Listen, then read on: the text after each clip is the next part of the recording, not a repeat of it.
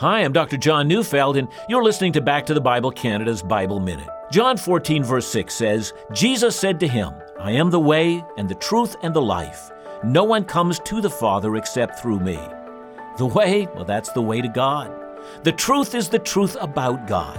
Since Jesus has forever been in the Father's presence, and since he is both with God and God at the same time, he alone is the fountain of all truth about God. And the life, well, that's eternal life.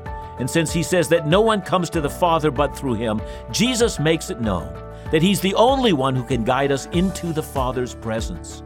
Jesus, well, he stands alone among all men and women who have ever walked this earth. Find Jesus, and you'll find why you were created. Listen to Back to the Bible Canada each weekday on this station, or find us online at backtothebible.ca.